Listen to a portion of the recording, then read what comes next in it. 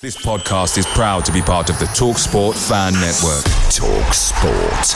Powered by fans. The TalkSport Fan Network is proudly supported by McDelivery, bringing you the food you love. McDelivery, like McKenna, brings a top-tier lineup. With Leif Davis-esque delivery right to your door, you'll always be winning with McDelivery. So the only thing left to say is, you win. Order now on the McDonald's app, and you can also get rewards points delivered too, so that ordering today means some tasty rewards for tomorrow. Only via app at participating restaurants. 18 plus. Rewards registration required. Points only on menu items. Delivery fee and terms apply. See mcdonalds.com. Well, the fog descended at Oxford and the bad run continues. Welcome to the Blue Monday podcast.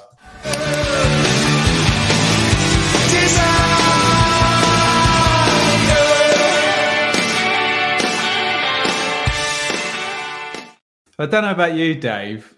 I'm a bit worried. We do, just to pull the curtain back. We always have a little chat, couple of minutes. It's quite awkward with Craig, wasn't it, Dave? Yeah, it was. He's still not in a good place, is he, Ben? Craig, he's still not in a good. And he certainly wasn't in a good. He certainly wasn't in a good place yesterday, by all accounts. Craig, you okay? I'm all right. Yeah, I did.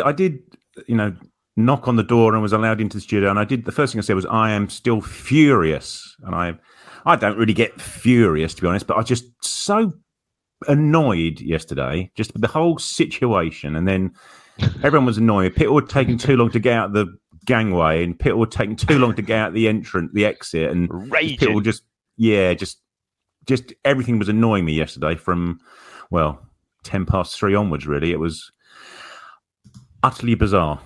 So, look, we've got two modes of conversation. Hello to everybody in the chat. Welcome to the Blue Monday podcast. The two modes are basically the farcical nature of yesterday's game, but also the kind of I've got to use my words carefully because people are struggling to cope today, from what I can see. The slight deterioration of our promotion push. We will get to that, and we will get to all of your comments. But Dave, Craig says he's never seen anything like it. You're a good Ipswich historian. Any more? What about the Roy Keane game that Sky Sports wouldn't let be cancelled against Leicester in the snow? That was ridiculous. That should have been. Oh yeah, that was pretty dire, wasn't it? But we won that quite comfortably. I'm just trying to think. Have I seen a game? I've seen a game abandoned at Portman Road a couple of times. I think there was a game against Middlesbrough a few seasons back. I think, and certainly way back when in my much younger days, I saw a game against Coventry get abandoned because of floodlight failure. That worked in our favour that day. We were losing, then won the replay game. But no, I mean, I wasn't there yesterday, but just looking at, you could barely see it on the TV pictures, could you? For Christ's sake, it was just unreal. Look, Craig was there yesterday, so we'll let him kind of take it. Yeah, take us through and how the situation sort of progressed. So we got the temperature news of the temperature drop. League One wasn't actually that terrible for postponements. I think the worst one was at Peterborough at 1:40. And stinker. Put it this way, I had 7 versions of the format of the ITV highlight show sent to me during the morning yesterday. So a lot worse in League Two, Craig. I think nine games sort of went. But driving up, Craig, and getting to the ground and getting to the game, did you kind of smell trouble? Well, this is the thing, because when we left home about 10ish, whenever it was yesterday, the same time Sean Connery plays Racket Sports, it was bright sunshine, and we thought, we're going to need sunglasses and a cap. It's going to be like it was at Lincoln a few weeks ago, where the sun was right directly in your eyes. And it was sort of like that all the way around. And the journey itself was fantastic. The M25 was pretty empty, blah, blah, blah, blah, blah. And we got to within about 4 or 5 miles of the stadium. And all of a sudden, the temperature just dropped. And the temperature gauge on the car went to minus figures. And we parked up, and I sent a picture through on the WhatsApp, on the Telegram, saying, and referring to the game Dave just spoke about, the Middlesbrough game, thinking, it may well start, but if it's already -1, whatever it was, -1.5 at 12, 12:30, 1 o'clock, whenever we got to the ground, there's a chance that during the course of the game it's only going to get colder and areas of the ground might solidify like they did in that Middlesbrough game, didn't they? It was that strip along near the dugouts. And Craig, of all the stadiums in England in terms of protecting the pitch from the elements, this is not the one, is it? Well, no, very fair point. But then when we got to the ground, we got to the ground, it's just a bit misty, a bit murky around. And he thought, it's a bit strange. It might clear up. The sun might, burn it off and things like that. But the sun never, ever broke free. It was just got worse and worse during the game. And me and my boy Oscar were like judging it by whether we could see the far corner flag. Oh, we can just about see the corner flag sort of thing. And then when it got to half time, that had pretty much disappeared. And then during the second half, you could not see anything other than the strip where Wes Burns was running in front of us, attacking. You saw that strip and about towards the penalty spot of the goal that we were all looking at. You couldn't towards the end. You couldn't even see the corner flag. You couldn't see the far post of the goal that we were attacking, let alone anything else. It was just, and there's no way in the world the linesman that was in front of us could see the far side of the pitch. If Leif Davis was running up and down there, there's no way in the world he could tell if he was offside or not. How was it? Was it like swirling around? Because the rule of thumb here is the ref, the old adage, the ref stands in the centre circle. If he can see both goals, game on. So presumably he could do that. So was it just swirling around the sides, or no? It just descended and settled and got thicker, and then injury time actually it alleviated a little bit. But the linesman could not see the far side of the pitch with any clarity to know if Leif Davis's thigh was further forward than the right back, for example. The other thing, how or could you actually see when? Could you actually was at the far side from you, or could you see when at 74 whenever when the ref was consulting with Robinson and McKenna? Could you see that or not? Saw it the first time. How long did they stop and talk about it? They sort of spoke just as they went into the second half. They had a bit of a chat. He pulled both captains over to start with, and then he walked over to the dugouts. But you couldn't see the dugouts, but you assume that's what was happening.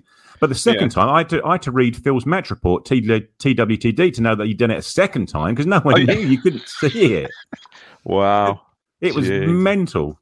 So you couldn't see the dugouts, let alone any conversations that were happening. People were going down injured in the centre circle. You couldn't see that. So we were reliant fully when the ball went into our defending half in the second half, where Christian Walton was stood. You were reliant on the Oxford fans cheering or booing or clapping or whatever to have an indication of what was going on. You hadn't got a clue. No idea.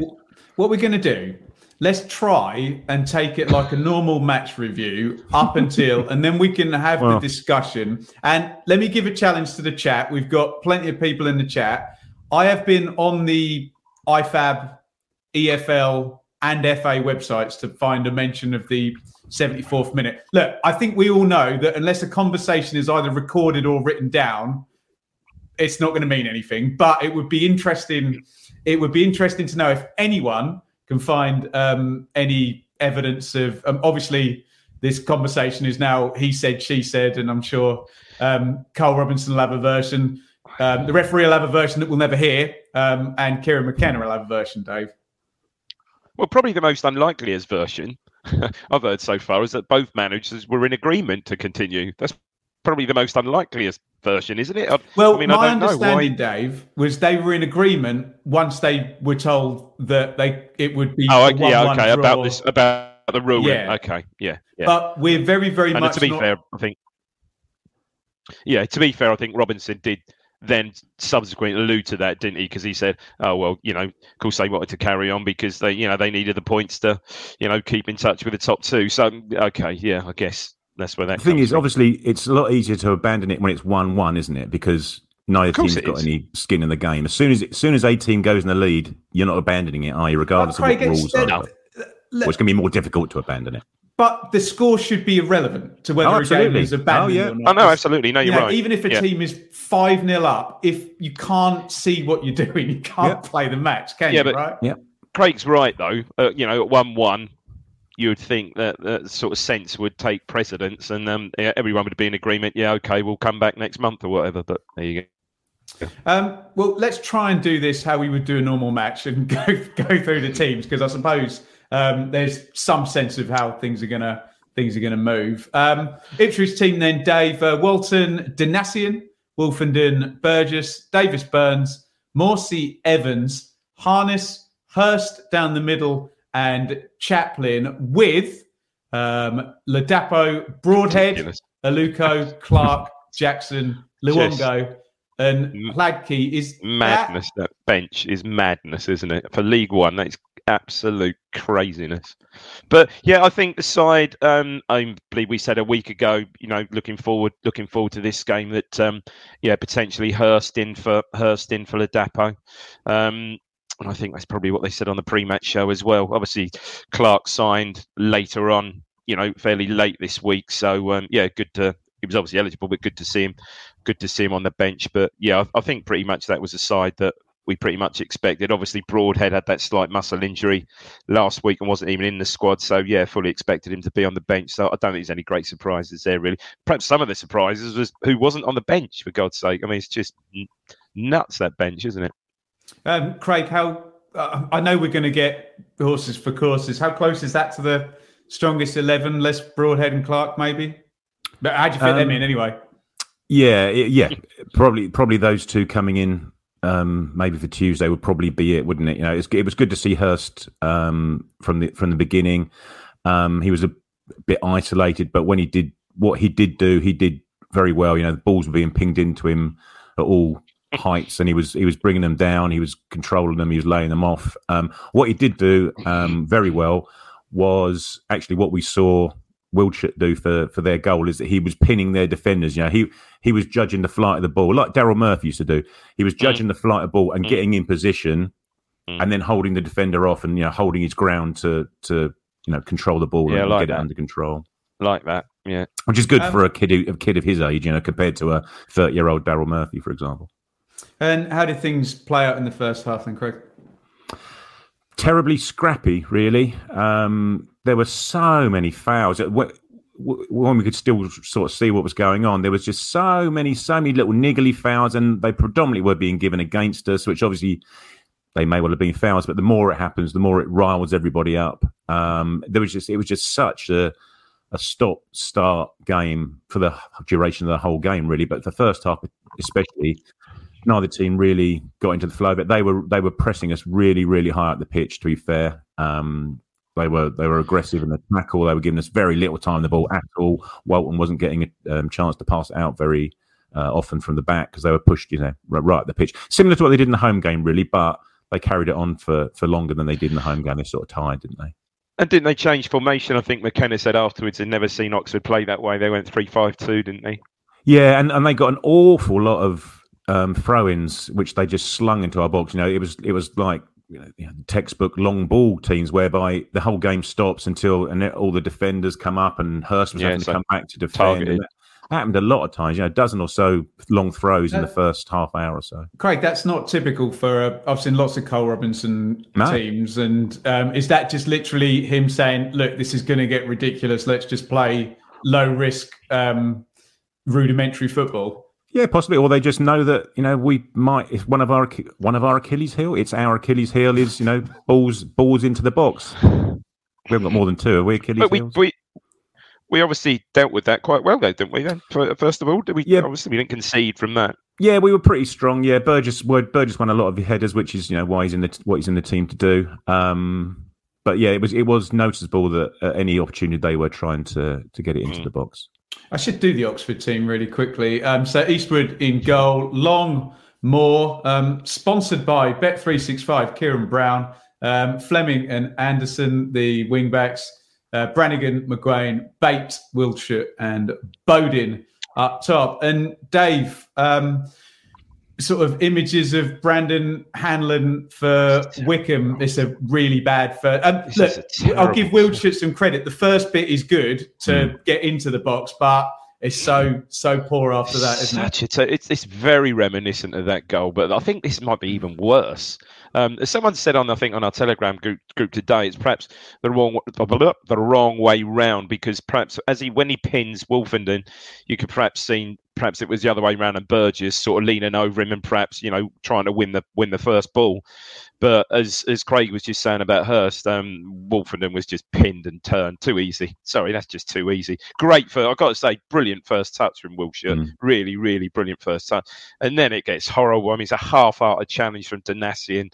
He doesn't really, what's he trying to do there? He doesn't really, I don't know, he sort of bundles through Donacien, doesn't he? He's got to put his foot through that somehow. But he sort of bundles through Donacien. All of a sudden, he's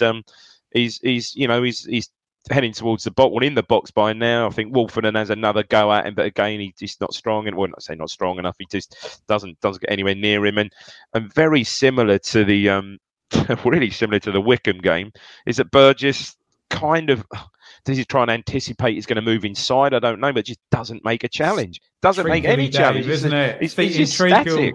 He's static there, and neat finish, but he's one-on-one by that time with one-on-one with Walton, and neat side of the finish in the corner, but that's awful. And I think that's worse than the Wycombe goal, just because it comes from a punt from the goalkeeper. Terrible, terrible from Wolfenden, terrible from Donacien, terrible from Burgess. I mean, it is.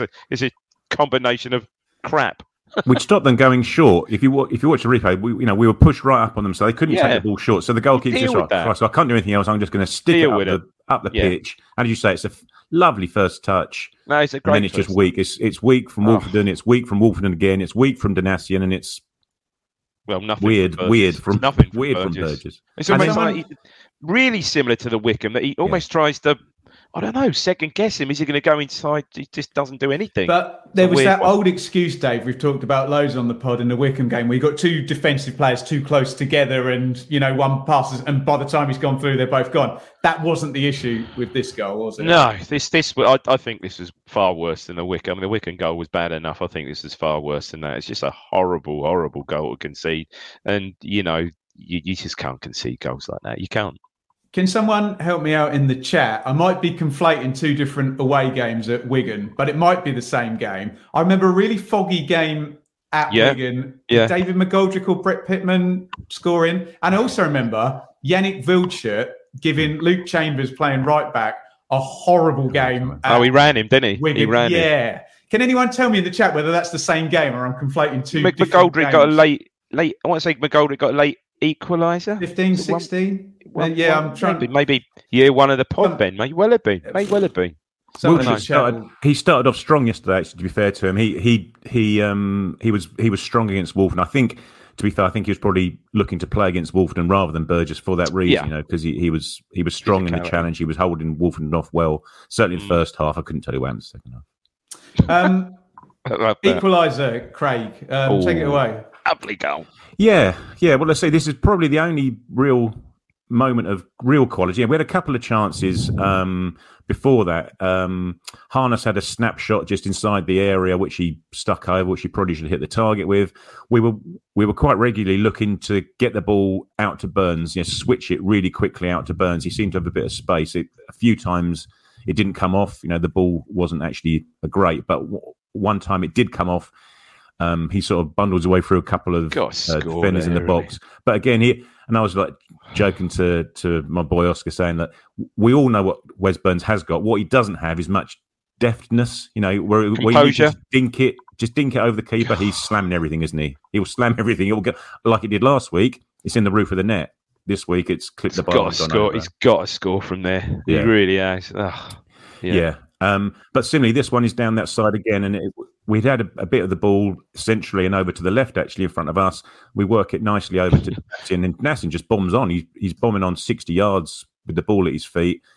Oxford are then backtracking, which is where you want them to be. They haven't got time to settle and get into shape.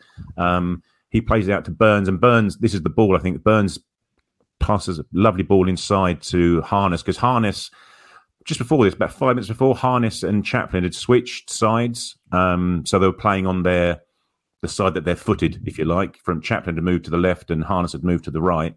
And Harness has it just inside the box. He has a touch. He looks up and dinks it to the far post. And he got one of two. Hurst had peeled off his man really nicely. So he was free. And charging in at the back post, as he's done numerous times before, was Leif Davis. And he, evades the challenge and plants it in the in the far post. So yeah, so it was a really, really nicely well worked goal. It's exactly what we look to do. You know, if we're not getting to the byline and pulling it back to the penalty spot, we're hitting the ball to the far post for the oncoming. Wes Burns as a right winger or Leif Davis as a left back. He's done it so many times in so far this season, but hadn't scored until yesterday. So yeah, it's a lovely work goal. Yeah, yesterday he did show composure. It was a good header because he headed back. I know it was fairly close in, but he headed it back across the keeper. Yeah. Brilliant from Burns. The ball there, I mean, two good balls, but Burns drills that into harness and a great first touch. And yeah, lovely chip to the back. A really nice looking goal there, actually. Yeah. So tell me this then, Craig, because I've seen all of these stats of 6 big chances missed, although only 1.2 on the XG. Those two things don't particularly add up to me. But is the second half just a freak show? Can we do any analysis on it at all, or can you comment on it at all? I can't tell you what Oxford did. If people want to comment, people may have been a little bit further over towards the halfway line and may be able to see it, but I don't think anybody could, to be fair. Was it seriously that bad? It was seriously that bad? Yeah, couldn't see the goal. That's unbelievable. But Dave thinks you're exaggerating, Craig. Well, no, I don't. I mean, he's calling me a liar, isn't he, Ben? No, I'm not. But I mean, I suppose you see on the TV, and TV always looks better on the TV with cameras, lights, and stuff like that. And bloody hell, it did look murky. So, yeah, that's incredible. It'd have been even worse. I don't know if there's any Oxford fans in the chat here who are behind their goal. At least we're not behind the goal because there's a car park behind the goal. Because we weren't looking the entire length of the pitch. We were maybe 18 yards into the pitch, if you know what I mean. But no, even in the second half, we had chances. The gilt edge one was probably, I was going to say David Hurst, was Hurst's chance where Wolfenden plays a beautiful ball first time. Really, it was a really difficult ball to play, and he played it first time down the wing to Burns. Burns gets his head up, cuts it back as ever to around about the penalty spot, and again Hurst had drifted off his man. His movement in those sort of situations is really good. Got off his man, but doesn't hit the target. And he's got to hit the target. The keeper's static. He's not going to make it if it's a foot to the left and going in the bottom corner. And if he scores that, then it's 2-1. It might potentially different story. We had a scramble, didn't we, where it turns out it was Clark, I think, that hit the crossbar, but we couldn't tell who it was that was hitting the crossbar. And then I think someone has a shot that Ladapa gets in the way of. Broadhead has a shot that Ladapa gets in the way of. It's just scrambled. Yeah, one of those. You could barely see that on the highlights. You could barely make that out. Yeah, that's probably where it is worse by then. So let me give you my take on this back and forth then. So from the Kieran McKenna interview after the game on the Ipswich Twitter, he seems to say from the start of the second half, they were going back and forth. And I mean, let's be honest, we've all probably seen Carl Robinson in the technical area. He's a very chatty manager in that area. He's constantly he's quite Paul Cook in that regard, constantly going back and forth with the other manager and whatnot. So that doesn't surprise me. And then the idea is that they both thought it was silly at 1-1 at the start of the second half, and maybe that might have been the time to call it. Then we get this strange... So Craig's obviously recounted the conditions getting worse and worse. Then we have this strange 74th, 75th minute. So my understanding of what Kieran McKenna said is that they called him over on the 74th minute, which kind of intimates that they thought the 75th minute was a rule as well. If not, why would they call him over on the 74th minute? He said that it had ticked over to the 75th minute, which, again, reading between the lines, may intimate he was under pressure to finish the game, but that's me speculating. And then he said they couldn't call it off at that point. The result would stand at 1-1, and both managers said, well, let's just play on and see who wins in the last 15 minutes. Again, look, I've seen lots of stuff on Twitter about, whining and moaning and this. Look, we're not whining and moaning about the result. And I think every Ipswich fan understands nothing is going to happen about this. And like I said, unless a conversation is written down or filmed, then it's just he said, she said, and that'll be that. But do we need some clarity here, Dave? Because from what I could see on the IFAB website, it just says it's ridiculous. Of those organising the game. Oh, okay. Well, I think they do. Surely there should be something written down. My take on it, did it get appreciably... So when the players came out after half-time then, Craig, How was it from the 46th minute to the 74th?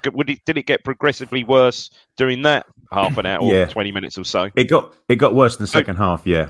So if you wouldn't have been surprised if they'd had an inspection at half time and called it off at half time? Half time, it was probably touch and go at half time, but say from about 50th minute, 55 minutes through to about 85, it was just mental. You couldn't see. Peace super. Yeah, it was ridiculous. And it may have been the same the Oxford, but everyone around us was saying, well, just call it off. It's 1-1. Yeah.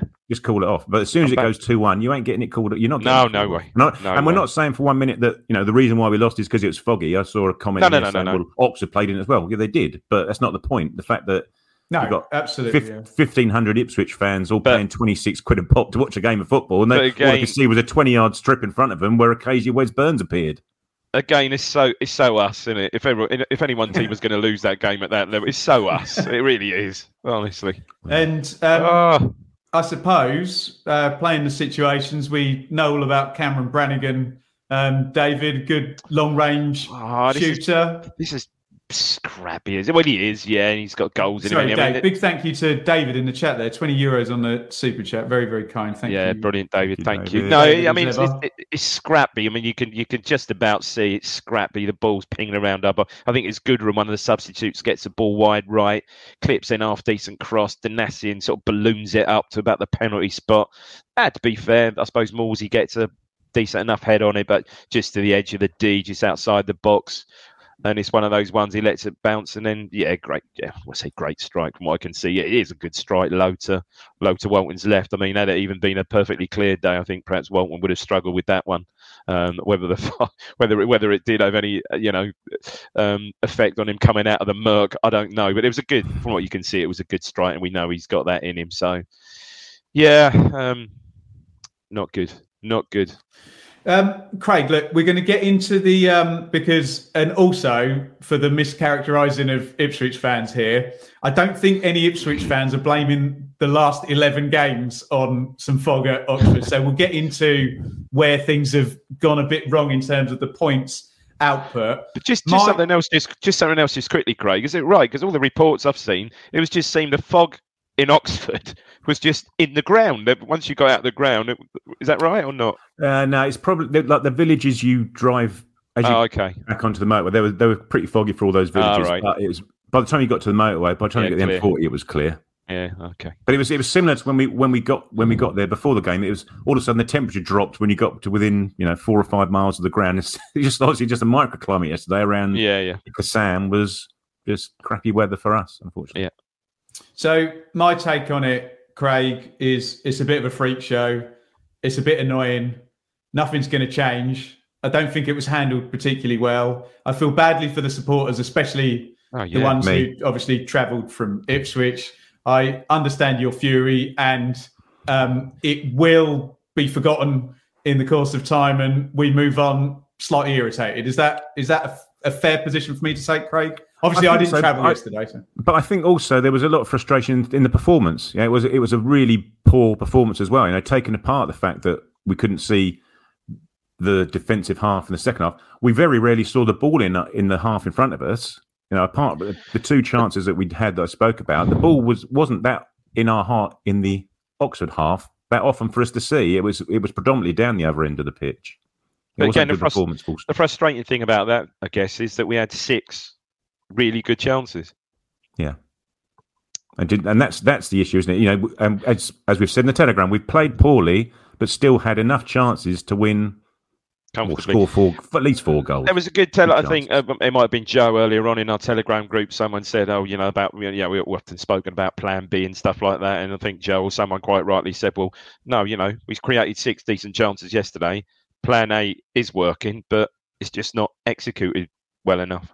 And as you say, Dave, we're just being so weak at the back in certain circumstances. You're just gifting goals. It's not ideal combinations when you're missing gilt-edged chances and gifting goals to the opposition. That is not a good recipe, is it? Whether you want to protect yourself whilst online or just get access to more streaming content, NordVPN has the solution for you and are now in partnership with us here at Blue Monday. NordVPN can be your cyber bodyguard whilst you're browsing online, but it also allows you to access more streaming content from abroad like sporting events, box sets or films.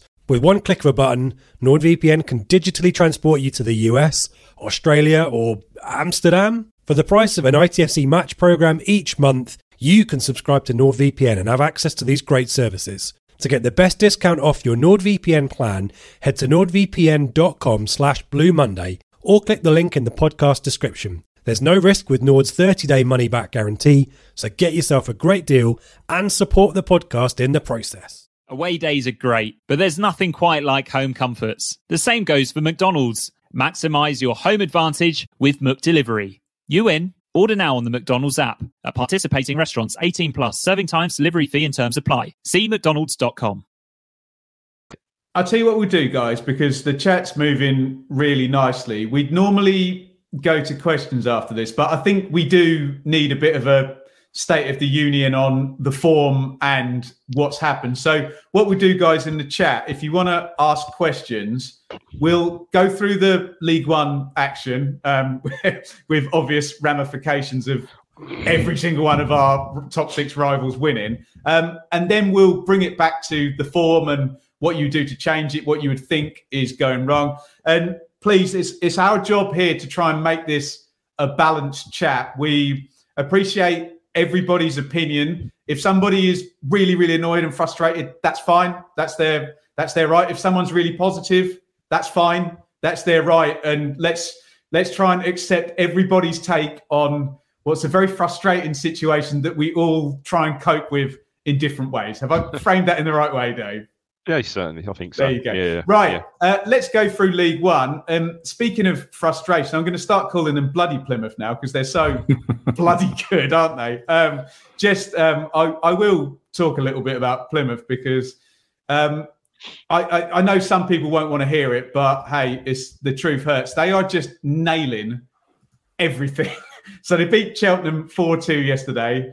All the new signings were involved. They've got players coming back off the bench. Obviously, their first goal was one of their centre-halves sort of volleying it in the corner for a brilliant finish. So Plymouth win again. They've won 13 out of 14 at home and are just so irritatingly good, it's not even funny anymore. Sheffield Wednesday, in a very different way, I'm getting the feeling now when they take the lead, they're going to keep a clean sheet. That was clean sheet number 16, and this with Mark McGuinness going back to Cardiff and Reece James injured and Barry Bannon hasn't played for the last few games. So whatever we think the whys and the wherefores, and we'll get into that, at the moment, Plymouth and Sheffield Wednesday, whatever they're doing is working a lot better than what we're doing. And I think, unfortunately, that's a fact we have to accept. It was Wednesday 1, Fleetwood 0 in that game. A fourth versus fifth potential playoff game, unless they go above us, was Derby 2, Bolton 1. And again, Derby are in fantastic form, 13 undefeated in the league and just smashing it at the moment. And of course, at Barnsley, we got James Norwood scored in an overhead kick just to make sure the entire top six win. And we're the only team not to. Sort of in the chasing pack, Peterborough didn't play and Wickham didn't play. Charlton, I think, might be a bit of a threat coming from way, way further back. But Dave, just the results couldn't have been any worse. And you've got to tip your cap to Plymouth and Sheffield Wednesday, who are they're not missing a trick here, are they? The consistency is just incredible. Absolutely incredible. I think we were saying at this time last year, albeit on a slightly different level, when we were chasing sixth, or thought we were chasing sixth. Funnily enough, that went tits up at Oxford as well. But anyway, when we were chasing sixth, to be fair, and it was just the consistency of it's ridiculous. I mean, Sheffield Wednesday just don't concede, do they? Just don't concede goals. I mean, they conceded 18 all season. Incredible run they're on. Plymouth, as you say, now scoring goals. They now outscored us now. I think they scored 50, gone past the 50 mark goals. The consistency is mad. As is the chasing back. You've got to say Derby, what a run they're on. As you say, 13 did you say? Obviously, I assume it was just us back in end of October. Yeah, that was the last game we lost. Must have been the 1-0, the 1-0 game. And to be fair, we won 1-0. I thought, it was on Sky that night. I thought they were pretty ordinary that night. But they're doing something right. Yeah, Barnsley had a little bit blip the other week, but they're scoring goals. Norwood scoring. It's just the whole scenario is just building up. I mean, from our point of view, I know we said about must-win games and stuff like that. Put it straight now, our next 2 league games, be it obviously Morecambe at home Tuesday, Cambridge away Saturday week, that has to be 6 points. Dave, going into yesterday, sorry to interrupt you, into yesterday, the entire bottom 5 we play in the next 7 games, plus Sheffield Wednesday and Bristol Rovers away, which is hard. Yeah, which is not going to be easy. But we need certainly we need maximum. Have any aspirations of top 2? We certainly need maximum points off those bottom 5, and also definitely can't lose at Sheffield Wednesday. At home at Sheffield Wednesday, definitely can't. To have any aspirations at all. Someone posted something on Telegram last night, which maybe set up with Plymouth can get to something like, I don't know, is it something obscene like 95 points or something like that? If in their last how many games they've got one less than us, obviously 18, would that make it then? Basically, is it win 7, drew 6, and lose 5? And you look at that and think, well, on current form, they're going to walk it. Well, Craig, absolutely, I did something very silly, and I looked at Plymouth's fixture list, and my take, looking at the fixtures, is I think it's March the 18th. If you're not either close to or past Plymouth by March the 18th, their running looks nice. Where are you? Where are you with this top 2? And then we'll get to the chat on what's possibly going wrong, and get your questions in on that one, guys. Well, that's the thing, isn't it? And as sort of Dave said about last year, what we found, albeit 8 or 10 positions lower in the division, is if the teams above you aren't letting up, it doesn't matter how well you're doing. The season isn't long enough for you to catch them, is it? And these guys are going at nearly 2.2 points a game. Even if they drop to 2 points a game, I think someone again. Sorry to get referenced in the Telegram group, but I think it may have been Chris. Apologies if it wasn't. So we need to go on if we go on a 7 or 8 winning streak. If they need to drop by 0.2 points a game for us to catch them, even if we go on an 8-game winning streak. It's just Craig, looking at the maths side of it, Craig, I think where we all were a few weeks ago was these are 3 very good sides scoring 2 points per game plus, whereas now we've made that drop below that standard and they've maintained it. So your position, regardless of the whys and the wherefores of why it's happened, and we'll get into that, the position has to be on the basis of the maths that those two are better at us and setting a much higher standard now, right? 100%. Certainly over the last 10, 12 games, where it happens to be. Yeah, they've comfortably completely overtaken us, haven't they? Right. Well, let's get into this then. So we'll put it to the chat as well. Get your comments in. If you want to put it in a question so we can then kind of address, and we'll try and get some up on the screen. It's moving very quickly. I'll do my best to get. We are reading them all, and we do appreciate everyone getting them in. They won't all get read out. But what's wrong? What's wrong, Dave? What's happened that means we can't keep the standards set by Plymouth and Sheffield Wednesday? Well, I think I said earlier, it's almost the perfect recipe, isn't it? We're not taking our chances. Fairly frequently we're conceding really soft goals, and just to further compound that, if we're not conceding soft goals, we're conceding worldy, unlucky goals. Just everything at this moment in time just seems to be conspiring against us. Personally, Tuesday, I think the time is right for some sort of shake-up. Wouldn't be surprised to see Clark starting on Tuesday, and certainly wouldn't be surprised to see both Broadhead, all the new signings, maybe Luongo, maybe not, but certainly. Is that a 4-3-3 shape then, Dave? Potentially, I think, yeah. Honestly, I think it just needs to be a change in approach, but yeah, maybe a change in formation, and certainly I think those 3, we need to get those 3 in the team as soon as possible, I think. Which may be a little bit harsh on maybe someone like Harness. I know perhaps Harness is a little bit Marmite. Perhaps he's dog with a bit of inconsistency, maybe. But I like him. I think he's a potential game changer for me, Harness. You know, he's got a goal in him, and he can be creative. All right, sometimes his first touch is a bit awry, but I quite like Harness. But yeah, I wouldn't be surprised to see all three starting on Tuesday, and I think that probably is the right way to go. Central defence is a concern, isn't it? I mean, Edmondson is the thing. Edmondson is the one. Again, not in the squad yesterday, I don't think. Yeah, what's going on? You know, what is going on there? I mean, I think he quite, you know, McKenna quite likes that balance of right foot Wolfen and left foot Burgess, but you know, again, maybe the time's right for Edmondson, but I'm not really sure what's going on there. You know, played really well, I thought, against Rotherham. Again, they were fairly toothless, to be fair, but I thought he played really well against Rotherham the other week. But yeah, I would expect changes on just a general shake-up on Tuesday, and I think that's what's needed, to be fair. Craig, is there anything... I've got this idea in my head that I can't articulate very well. Is there anything in that we're almost overcomplicating it more so than Plymouth and Sheffield Wednesday doing, that Dave's mentioned? Sheffield Wednesday are... You know they're going to be very, very solid. I think the chat are mentioning both sides seem to take more risks in terms of long-range shooting and those type of goals that we don't particularly seem to score. And this sort of Plymouth intensity and ruthlessness. And whilst we're trying to play this very admirable, use whatever words you're comfortable with, progressive. Yeah.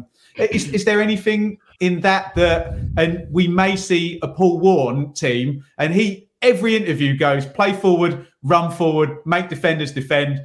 I'll take both the fullbacks off at 60, leave it all out there. It's not complicated. Is there anything in that? Very possibly, yeah. Without, we don't wish to sound condescending and say that their football's more basic than ours is. Ours is, potentially is overcomplicated and intricate. But by the same token, we are creating the chances to put these games to bed. We're just simply not taking them. We say, a lot of people are saying about luck. You can't control balls looping off of people and ending up in the top corner of the net, but you can control opposition attackers waltzing into your box unimpeded and slotting it past the goalkeeper.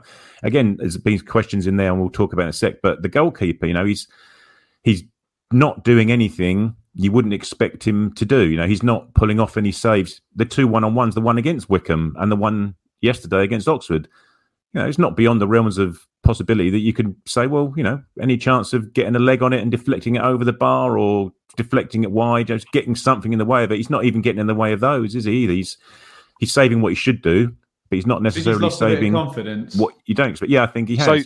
So would you take him out, Craig? No, I wouldn't. No, 100% not. But you just need him to up his game the same way you need the strikers to up their game, the same way you need your defenders, apart Leif Davis apart probably, to up their game. Just get stronger in the tackle. Let's get a bit more decisive up front, and it'll be fine. But we're just leaving it too late. You use the right word, Ben, back a few minutes ago. Ruthless. We're just not ruthless in front of goal, are we? You really do. You that's what you need. We said it before. Go cold in front of goal, and just find the corner. We're not. Chaplin can do it, can't he? Chaplin does it. Although apparently, I don't think anyone saw it yesterday. Apparently, he didn't see the cross. He missed a fairly gilt-edged header apparently yesterday. But that's it. We're just not ruthless enough in front of goal, because to a degree it must be working. You're creating with 6 really good. Okay, the XG didn't bear that out, but you're creating 6 really good chances. So Craig, that should be, you take 2 of them, 3 of them, you're away, you're winning games. But we just, for some reason or another, we just contrive somehow not to.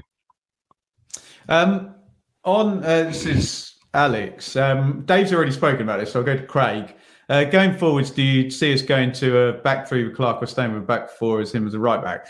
I think people who are talking about a reshuffle, and Dave's mentioned it, you might like to lose a centre back, which might mean you can. I don't want to sound like Neil Warnock. You might be able to shift that ball forward a little bit quicker. Do you need the congregation of that percentage of your players in that half? I know it's not that simple as, more defenders equals more defensive. I get it. But I think a lot of people, what change would that make to what we look like, Craig, if it was a back 4 and maybe fullbacks forward involved, and then you obviously get an extra midfielder, don't you? Yeah, I don't see us changing the shape of formation. I just see it simply as being an upgrade on what we've currently got in terms of personnel. Clark is hopefully an upgrade on Donacien. Poor old Donacien has been, we know what he's like, but he has been relatively poor the last dozen or so games. He hasn't been on it. The opposition pick him out when he gets the ball to his feet. They're on him straight away. His partnership with Burns hasn't been as good as it was last year. That may be down to Burns as well, being off his game comparatively to this year. I just think that we'll keep doing what we're doing, just aim to do it even better than we are with an upgrade in personnel. It may be that yesterday, again, Morsey was probably the standout pick certainly of our midfield. I don't think Evans has got back to his pre-injury performances. So it may be something that you can do in there. I don't know. We just need more people to be standing up and that's a hoary old phrase, stand up and be counted, because it's literally Morsey again by himself. You've got enough people on that pitch now with a lot of experience behind them to be dragging that team forward, but it just seems to be a bit of a one-man show in that respect, unfortunately. Yeah. Well, that's probably quite a good link, Dave. And Neil puts there in the chat, we need to be mentally tougher. Now, where do we stand on this mentality possibly issue? Because obviously we did have a lead going into the Christmas Day, probably Boxing Day. Did we lose against Wickham? I can't remember. We were top of the table. I'm not saying Neil's wrong. We might not be mentally tough. How do you quantify that one? How do you improve? Because it's an easy thing to say, and he might be right. But what's your take on this? Well, it breeds it, doesn't it? It breeds it. If you can keep conceding these late goals, if you keep conceding leads, it does put doubt. It must put doubt. You can have any psychologist in the world, behind you and giving you advice and stuff, but it has to be in the back of the mind that, and especially at Paul, you can see it from time to time. We said on the pod last week about the Suffolk sigh at Portman Road when 9 minutes came up against Plymouth. That gravitates to the players. It must do. So it's I don't know. It's a confidence thing. I think it's again. It's as Craig said. The phrase he used, but it's being brave at the right minutes, being brave with the ball. At the right time, at these crucial moments, and making the right decisions. It really is. But the thing is, sorry, I just cut across. But you've got Walton, Morsey, and Evans have all won promotion from this division as champions. So they've done it. They've been there and done it, but for whatever reason, Craig is so right. That makes it even more harder to understand, because you look at the backbone of the side, and they are characters that have been there and done it before. I don't think mentality. I think there perhaps is a degree of that, but sometimes you just have to roll up your sleeves, and these players just have to be counted. I want to read Steve's comment there. Stevie, with the attacking players we have, how do we miss so many chances? Are we trying to score the perfect goal? I think there's something in that, Craig. And again, if you make the comparisons, and I often joke, Plymouth are level. Has everyone got 70th minute penciled in when one of their attacking players bangs one in off the post from 25 yards? But is there something to the effect of a slower build-up allows players to be in defensive position that's better? And if you're not making those sort of swashbuckling attacks and taking those, that sounds really overly simplistic, but that would explain away a disparity between goals and expected goals, wouldn't it? Yeah, well, as I said, when I was briefly going through the match, the goal that we scored from, as I said, when Donacien was belting forward, Oxford were backpedaling. They were struggling to get into position, and as a result, they all weren't in position for when Harness got the ball across to Davis. And similarly, the Hurst chance in the second half was a quick ball from Wolfenden down the line to Burns. A couple of touches, head up, pull back, attackers running onto it again, but it goes wide. So there is that. We do things quicker. It doesn't give people a chance to set.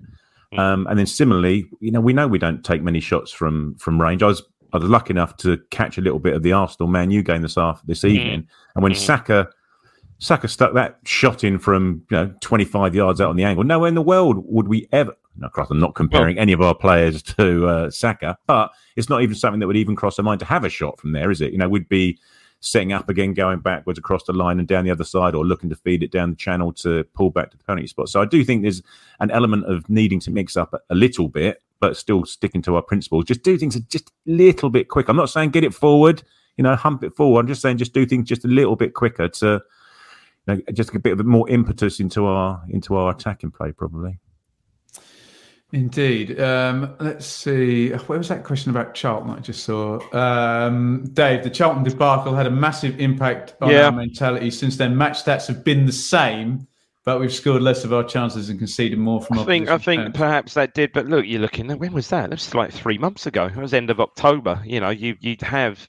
I think it did, for sure. I've never seen anything quite like that. I mean, Craig said about never seen anything quite like yesterday's game. I've certainly never seen a game like the end of that Charlton game. And I think perhaps it would have had a psychological impact. But you just got to cope with that. It was I think we thought that was a bit of a freak show, as I've said before about yesterday's game. You just got to take that on the chin and get on with it. You really have.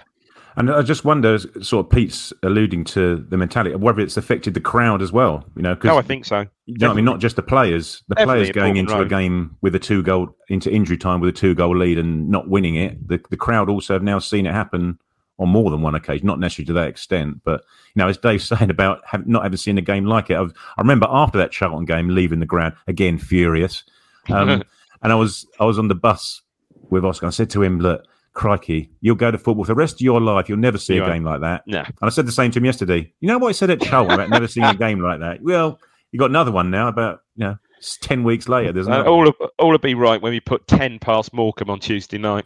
Yeah, hopefully that's it for the season in terms of never seeing another game like it in your life.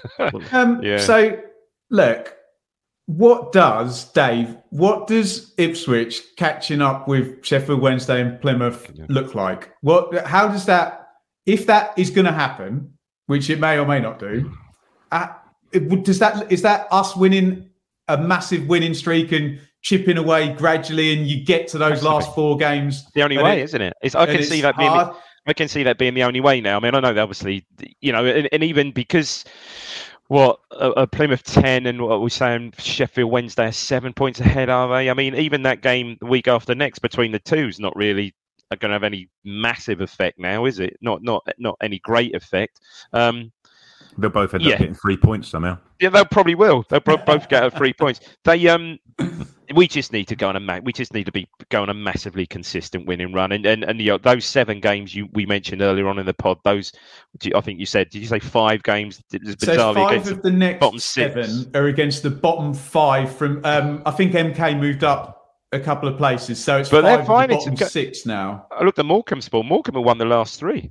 Last round, albeit Cheltenham, no disrespect, but I think Cheltenham, I think I hammered Burton, I think Accrington. All home games as well. Yeah, and to be fair, they were all home games. But look, we need to start with a confidence boosting Tonkin, I would say, on Tuesday evening. All right, even now we'd just take any old 3 points, and then we would, and then certainly Cambridge, and Cambridge away's never been great for us either, has it? I remember last season as well, but certainly need to put them away, and then then look at it. But we certainly, these teams in the bottom 5, we need to put them away, and then hopefully get something from Sheffield Wednesday. Well, ideally at home, get something from them, and ideally again get a result, a point perhaps away. If we win those games up till then, wouldn't be such a bad result of Bristol Rovers, who I think they must be certainly top 10 now. They're pushing up. So we just need it's just about consistency. We just need to find some consistency, and win these. A good win Tuesday. Let's put the cup game to one side and turn Cambridge over, and then take a look at it. Think you've got confidence there. That breeds consistency. So, and look at it then. But we certainly need to start winning games pronto. And if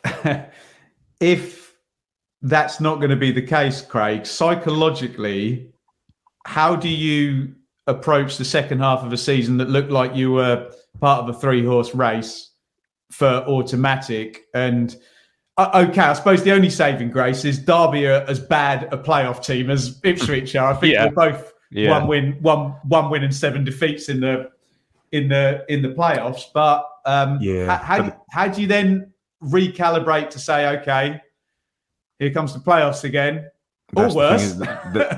Well, crikey, can you imagine? But the pressure's on us, isn't it? That's the thing. The pressure's by virtue of spending another £1 million on a fullback during the week. You know, the pressure's 100% on us and our players, and we haven't shown so far this season that even with a brand new set of players, that the ability to handle pressure's improved. He's been given all the tools, hasn't he? He's got all the tools now, really. So there shouldn't be any excuses. And with every new signing, it ramps up again, doesn't it? Because expectancy. As you said earlier, Dave, Sheffield Wednesday have lost McGuinness. Bannon hasn't played, and they're still churning out results. Plymouth, as we know, lost Whittaker, who are arguably their second best player, if not their first best player, their best player. I haven't noticed a blip, have we? They haven't missed a stride. They've got Zez back now. Zaz back now. I think he got a couple of assists yesterday. I mean, he was absolute quality as well, wasn't he? So yeah. Whereas we're supposedly adding quality to our squad and getting worse results. But it does take time, no matter how good they are. We saw that, like crikey, and the influx of players at the beginning of last season. I mean, it just takes time, but. Yeah, I mean, from what you perhaps couldn't see, but apparently from what people could see, Broadhead looked like he was quite lively yesterday by all accounts. Yeah, he got the ball. He had a bit of a dribble at one point, just couldn't quite find the space to get the shot away. But yeah, he couldn't read too much into it. There's been a few questions in the chat about Hurst. I thought he was fine yesterday. I thought he was an upgrade on Ladapo. He just a bit isolated and. As you say, Dave, he's getting used to the players playing around and the runs they'll be making and stuff like that. He'd only got 64. Did he do? Made Ladapo, was it 64? I think he came. Could you see that? Yeah, he didn't do much, to be fair, when he came on. But you may have played like 1966 Pele for all I could see, but I couldn't see him. Or even 1970. Whoa. Yeah. Well, I'd settle for 2020. No, 2022 Pele, maybe.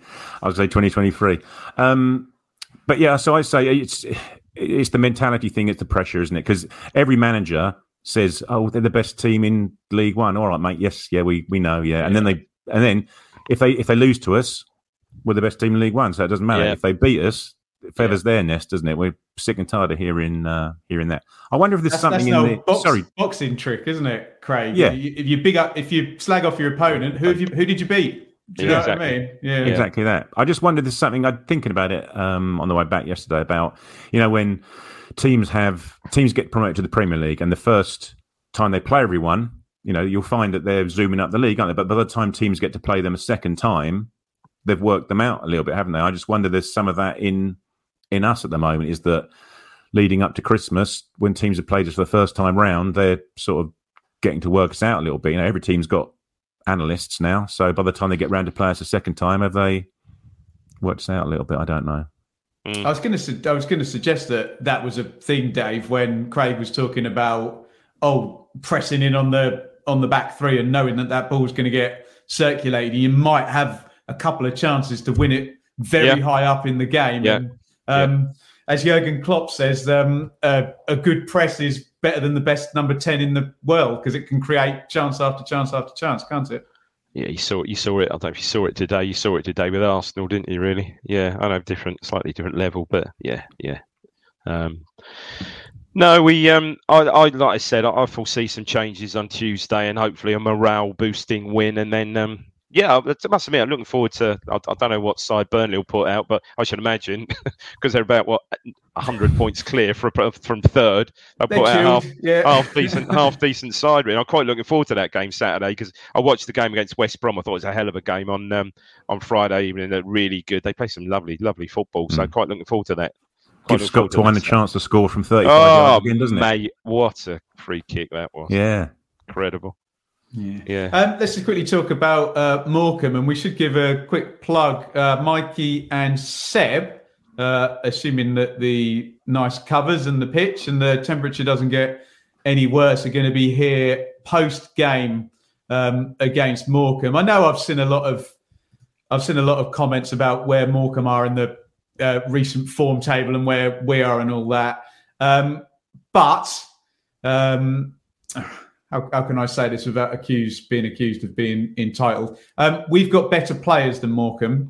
They've had a quick splurge of points. I like Derek Adams, did a great job and he's in great job at Plymouth, didn't he? And can get a team on a run. They're in very difficult circumstances because they've basically got no money. I think they took a guy, Simu, actually, who was at Tranmere, I think he's at Southampton, is he, Dave? Big centre half. Okay, not sure. I think they've bought a couple in, but Craig, we're having a conversation about catching teams that are projecting 95 points, and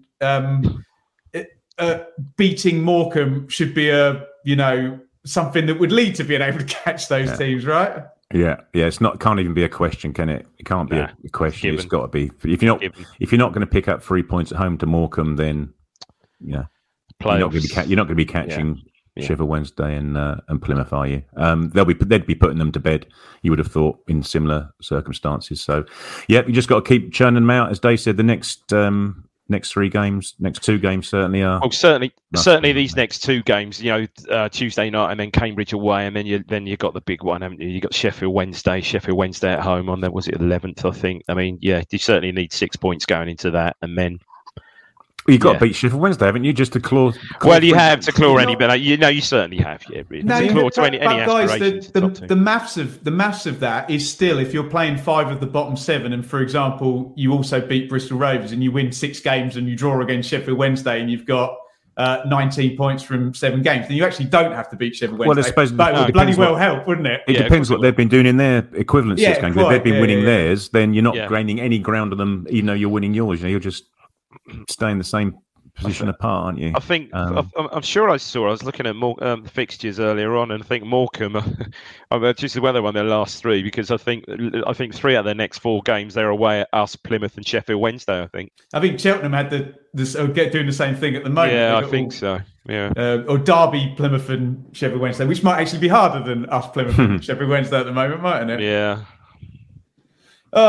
Well, guys, look, we get it. We understand people's frustration. It's okay to be frustrated. It's okay to moan about the team. It's okay to moan about the people that are moaning about the team. We all want to win. Let's be sort of cognizant that everyone's allowed their view, and some people will be way too positive. Some people will be way too negative, and we'll try and pick the bones out of all of it. But yes, any final thoughts after Oxford, Craig, and the gap getting even wider? I don't want to talk about it anymore. I was just thinking that done. If that was to go and watch Love Island, doesn't he? Eh? There's 3 of us here, and if I'm foggy, one of you's Compa and one of you's Clegg. There you go. That's the last of the summer wine reference, that, isn't it? Certainly is, mate. Yeah. By the way, I thought I'd just throw that in. I did, and I should have noticed the score, but the ladies played earlier, didn't they? Did they? I believe they won. Win at London Bees. I believe. Yeah. Think so. Yes. Okay. Right. That'll do us then. I think we've done the therapy session, and a nice 3 points against Morecambe might clear things up, and we'll be very interested to see what Kieran McKenna's approach is, whether Dave gets his shake up, not tearing it up, but that's some Queen lyrics, aren't they? Tear it up, shake it up. There you go. Baby! What a tune that is, eh? Down. So yeah, maybe a tear it up, shake it up against Morecambe, and hopefully things will look a bit brighter, and we can maybe actually enjoy the free hit of an FA Cup game. Oh, brilliant! Against Burnley. But there we go. Fingers crossed, we're all in this together. Do join us on Tuesday night. It'll be Seb and Mikey, hopefully talking about 3 points against Morecambe, and hopefully. I'm not even going to look at the fixtures and see who else is playing who. Cheltenham versus Sheffield Wednesday. They've got to go away.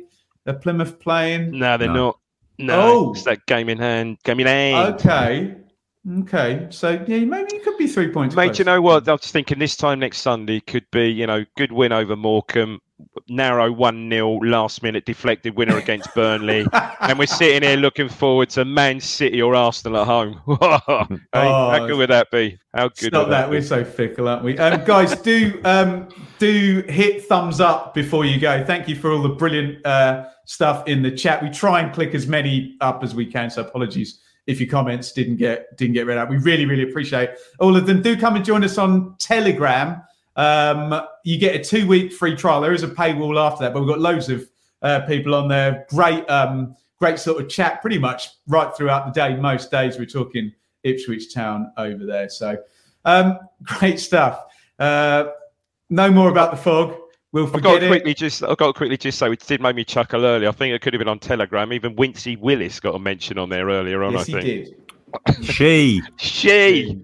Yes, she did. And on that bombshell, this has been the Blue Monday podcast, and we will see you post Morecambe with Mike and Seb.